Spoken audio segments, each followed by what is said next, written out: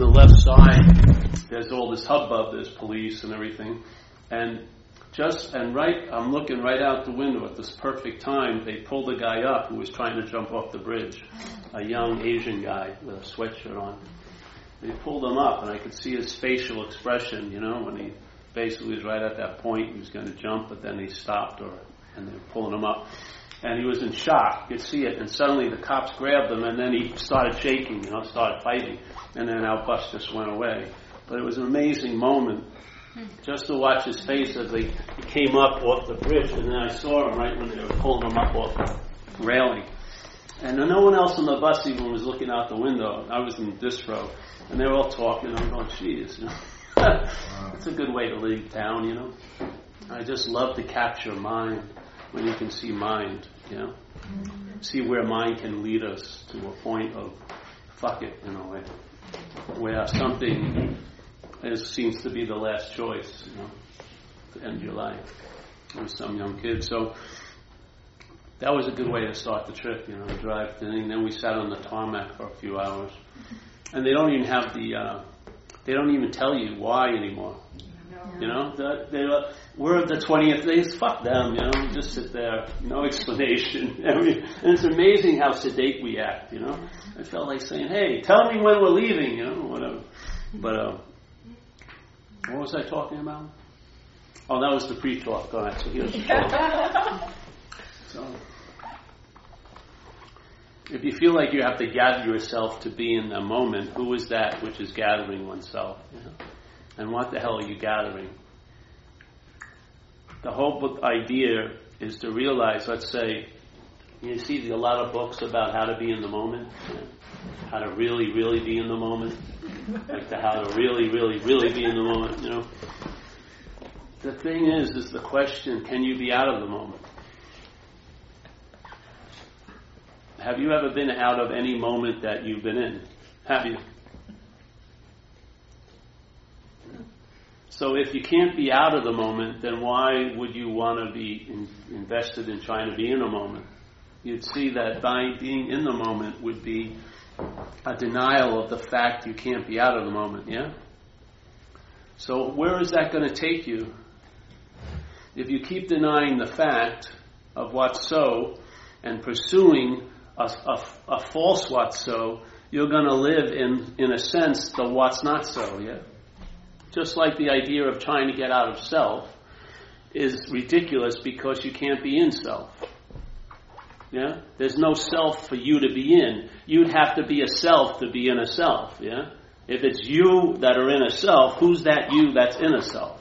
Is that a self also? I mean, it's like one of those Russian dolls. You keep opening it and there's another doll in it. Where does it end? Where does it become an authentic self that's been finally the one that's been in that self and out of that self, in that, out, There isn't one. The whole point is we're not in a self. So there's no need to get out of it. That's the solution. The solution is it's an imaginary problem. That's the freaking solution. If you keep applying solutions to an imaginary problem, that's a problem. Yeah? We're in the midst of our own problems because of a faulty understanding. We're seeing black as white, and we're seeing up as down. We're seeing yes as no. It's very, very unclear in our mind. Our mind is agitated. Yet it doesn't want to admit that and admit that it doesn't know, so it wants to be right about what it doesn't know. Yeah? Where in the Zen, the highest form of mind is I don't know. It's a beautiful state because in I don't know, you're thrust in a position of finding out, which is a very high form of knowledge. Yeah? When you find something out, it's much different than when you know something. When you know something, there's always the opposite possibility that you'll forget it when you really need to know it. Yeah? But when you find out, it's much more convincing. It almost can turn into an unspoken yes. Yeah? You can really sort of get something in your gut. Once you get it, then you realize there's no need to get into a moment that I can't be out of, and there's no need to get out of something I can't be in. Yeah? What happens then? Find out. You may feel an ease and comfort that you're not feeling about 5 seconds before that. Yeah? Because the mind, in selfing, that's the term I use, selfing, It's an activity of a mental process, yeah? It's the manufacture of the me, the idea of me. Yeah? So we're all sitting here, right? And I'm looking, my experience of everyone in this room is they are you, yeah? You, yeah? Your name tag is like the body, so you. And everyone looking back at this sees me as a you, yeah? Not one time in your life are you going to see me as me. You're always going to see me as you, yeah? There's if I have 800 people in here, 8,000 people, everyone is going to have an experience from the I of this. And it's a you. They're going to see a you, yes? Now, I'm the only one sitting in the room that says, oh, I beg to differ with you. This is me. Yeah? That's the selfie. That's all it is. It's like a bastardization or a weird combining of the I and the you and then calling it a me. And that me is very unique and very special, and no one can understand me. No one feels like me do. No one's done what the me has done. Yeah,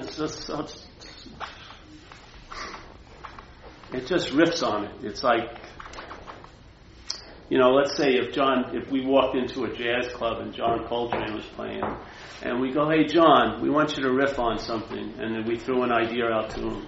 And he says, what? Separation, all right? And then he would just riff. This is what our mind's doing. Yeah? It's riffing on the idea of being a long-lasting, independent, separate entity. And this is it. This is the score. This is the show. This is the symphony. This is it. Yeah? The mind riffing that it's something other than it is. There's nothing wrong with it unless there's an identification as it. And then you'll suffer the consequences of being what you're not. Yeah? You will feel as if you are really special. You will feel like no one can understand you. You can't even get to the point of feeling, or maybe you're the sense of the source of love, but you'll live a life that's been unloved. This is an amazing, you talk about miracles, like raising someone up from the dead. Our mind's raising shit up from nothing all day. Seriously. It's provoking effects in this body, worrying about something that's not happening. You don't think that's a miracle? I think it is. I can sit here right now, be totally okay, and then I could have maybe 8 thoughts, and if my attention goes with those 8 thoughts about what's going to happen when I get home, or my girlfriend is sleeping with my best friend right now, yeah? And if I go there and I land at that destination, its effects don't happen then, its effects happen now, because that's illusory. There's no there. But that the identification or the obsession or the attention to there will produce an effect here. Yeah, your mind will be what? More agitated. Even when this is a very nice, comfortable position to be in on a Friday night. But a lot of people aren't even inherently here. They're not on Friday night. They're on a past Friday night or maybe a future Friday night. Yeah, they may be only 3 hours from now or maybe an hour ago. But very rarely does the mind actually land here. Yeah? How are you going to find what's on offer here if you're not here? Yeah? Hey guys? Yes, you're excused. One of my favorite people came in.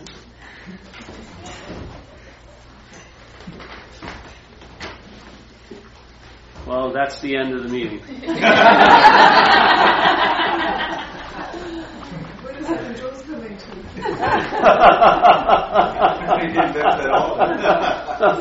Thank you for coming. Don't forget the donation basket.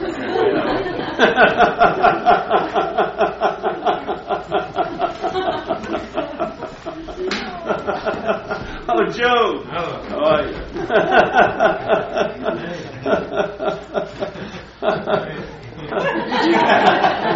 All these people got the money I sent them to come.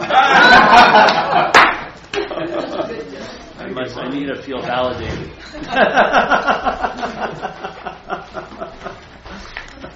So I don't know. The view I take is you can't be a teacher of what you are, right? But you can teach about what you're not.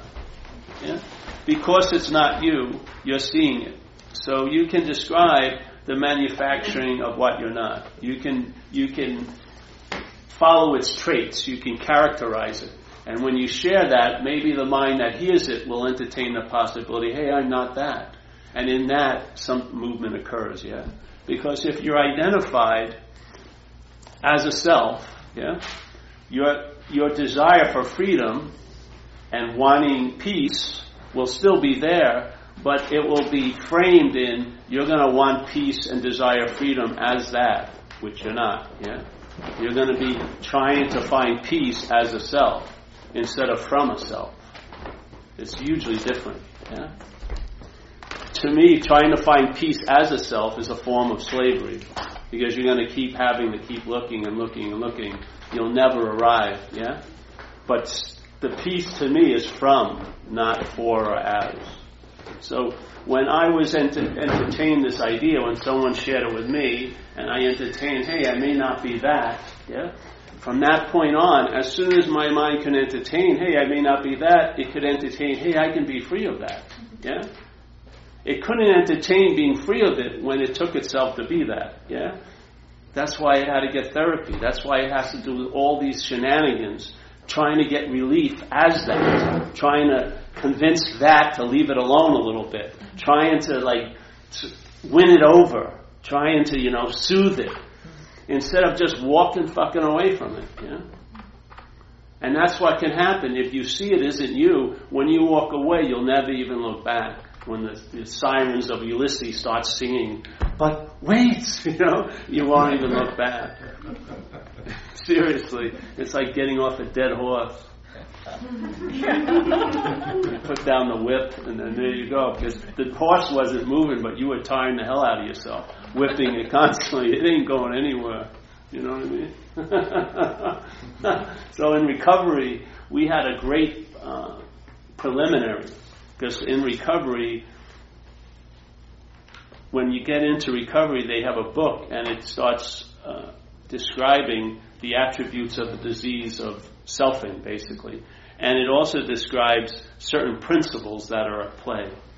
One of them is any life run on self-will will not be successful. That self-knowledge will avail you nothing. So a lot of people think knowledge is valuable, but if the self, which its main movement is the claim, yeah, the selfing, that's what it does. It doesn't have a life, so it says it's my life. There's no thinker of the thoughts, but it says I'm the thinker, I'm the feeler, I'm the doer, I'm the haver, yes? It's all a movement of claiming. It's like this. If I had a bottle here, and it was just everyone saw it as a bottle, I could give it a different meaning if I call it my bottle, yeah? Now the bottle infers there's an owner of it, yeah? Body, my body. So the body isn't the body anymore. It's being used to infer the one who has the body, which is the me. Not the I, the me, yeah? So problem, my problem. The problem now has a different agenda. It's just not a problem, it's my problem. Yeah? And the my, just like if you put a word here, money, and you put a word relationship, and you put a word health, and you read it based on what you were feeling tonight, you would have a different meaning, yeah? One could be really heavy, the other could be light. I'm saying you can add a huge amount of heaviness if you precede every one of those thoughts with one word, my money, much different, eh? My health, much different. My relationships, much different, much heavier, yeah? Isn't it? That's how we're traveling. That's the difference between traveling heavy and traveling light is the my. Really, we may be used to traveling heavy. That doesn't mean we're not traveling heavy. It's sort of like if you took a thought and you weighed it. You can't, but let's say you could. And you weighed a thought. It was like an ounce. Yeah? They say in some research that you're having 70,000 thoughts a day. So that's 70,000 ounces you're traveling with. Now, we don't have a scale to weigh subtle things. Yeah? We can't weigh the weight of a thought, but you live that weight. Yeah? You express the heaviness of the thought through emotion, through mental agitation, yes, through contraction. Yeah? So I'm traveling with 70,000 thoughts, that's 70,000 ounces, I don't know how much that weighs. I'm used to traveling through life, through jobs, relationships, my health, and I don't realize it. It's just like anyone today, I bet you if you went into a cafe, no one was talking about the effects of gravity on them. Yeah? There's a heaviness on us as a body all day, but because it's been there all day, you don't know it. Yeah? Well, this is just exactly what it's like. When you're traveling heavy, you don't know what it's like to travel light. You can only think about traveling light from the frame of traveling heavy. Yeah? It doesn't fucking work. So here's thoughts. All right? They weigh an ounce. Now I add the word my thought. Now they weigh a pound, each thought. Yeah? Let's say specifically about one, maybe a topic of sex. Much more important than, let's say, relationships for me. So every thought that seemingly is about sex is going to weigh a pound now. Now you're traveling through a day with about a couple thousand pounds. What's going to happen? You're going to feel pretty damn heavy, yes? And that heaviness is going to cause a desire or a drive in you to get relief, yeah? Obviously. The thing is going to want to throw off the weight, yes? So you have this heaviness, and the main imperative now is to seek relief. Yeah? But if you're rooted or you're identified with the root of all the heaviness, which is the selfing, yeah, then even the relief, the seeking relief will become heavy. Yeah? Maybe you'll have a great moment and you'll have the relief, and yet the mind will use that great moment and its absence the next 30 years to beat the living hell out of you. So now you can't enjoy it because you thought you once had it and then you've lost it, and somehow it's on you why you lost it. Yeah? This is self-centeredness. You're at fault somehow that you lost this great gift that was given you. It's total bullshit. This is all advertisement. Yeah? If you buy one, you're going to buy a lot of them. It's got to be, it's just like a sense of abstinence. You've got to recognize none of it has any truth in it whatsoever. It's all about the you that you're not. Yeah? And every thought that's been claimed has never been claimed by you. It's been claimed by a mental process. You are unmarked by all of this fucking activity, what you are. Your mind is still pristine and empty like the open sky. Everything is like a henna tattoo. It disappears quickly. Yes? It's like a cloud. The cloud shows up and it's defined by the sky. If it didn't have the space of the sky, it would never fucking appear. Yet the cloud comes by, but the cloud moves away. And I'll tell you, every time a bird shits in the sky, it never lands on the sky. It always lands down here, eh? On your car usually. But it's usually not landing in the sky. The sky is untouchable. When it rains, the sky doesn't get wet. Yeah? When planes are flying through, they never call up the terminal and said, we ran into a big chunk of sky up here. Nothing like that happens. The sky is like mind. Open mind. Yeah? And there's a lot of activities going on called mental processes. They're not mind. They're mental processes. They are what provoke and agitate states. Mental states arising. But what sees the mental state isn't a mental state. What sees the mental states is not a mental state. It's awareness. Yeah? And whatever's ever happened to you, no matter, sometimes the clearest you'll ever be is about a confusion. You ever hear sometimes people share about their darkest depressions? They are so clear about it. What's allowing such clarity about something that was so opaque and dark was the clarity of mind itself. The mind that was used, the light of that mind which was used to describe that dark place. Yeah? That light, that clarity precedes everything that happens here. Yeah? And there's no way. See, what happened with me is I went to see a talk once. And I was sitting there. Lady was sharing. And something hit me. I said, geez, I've been looking into these mental states that are rising, but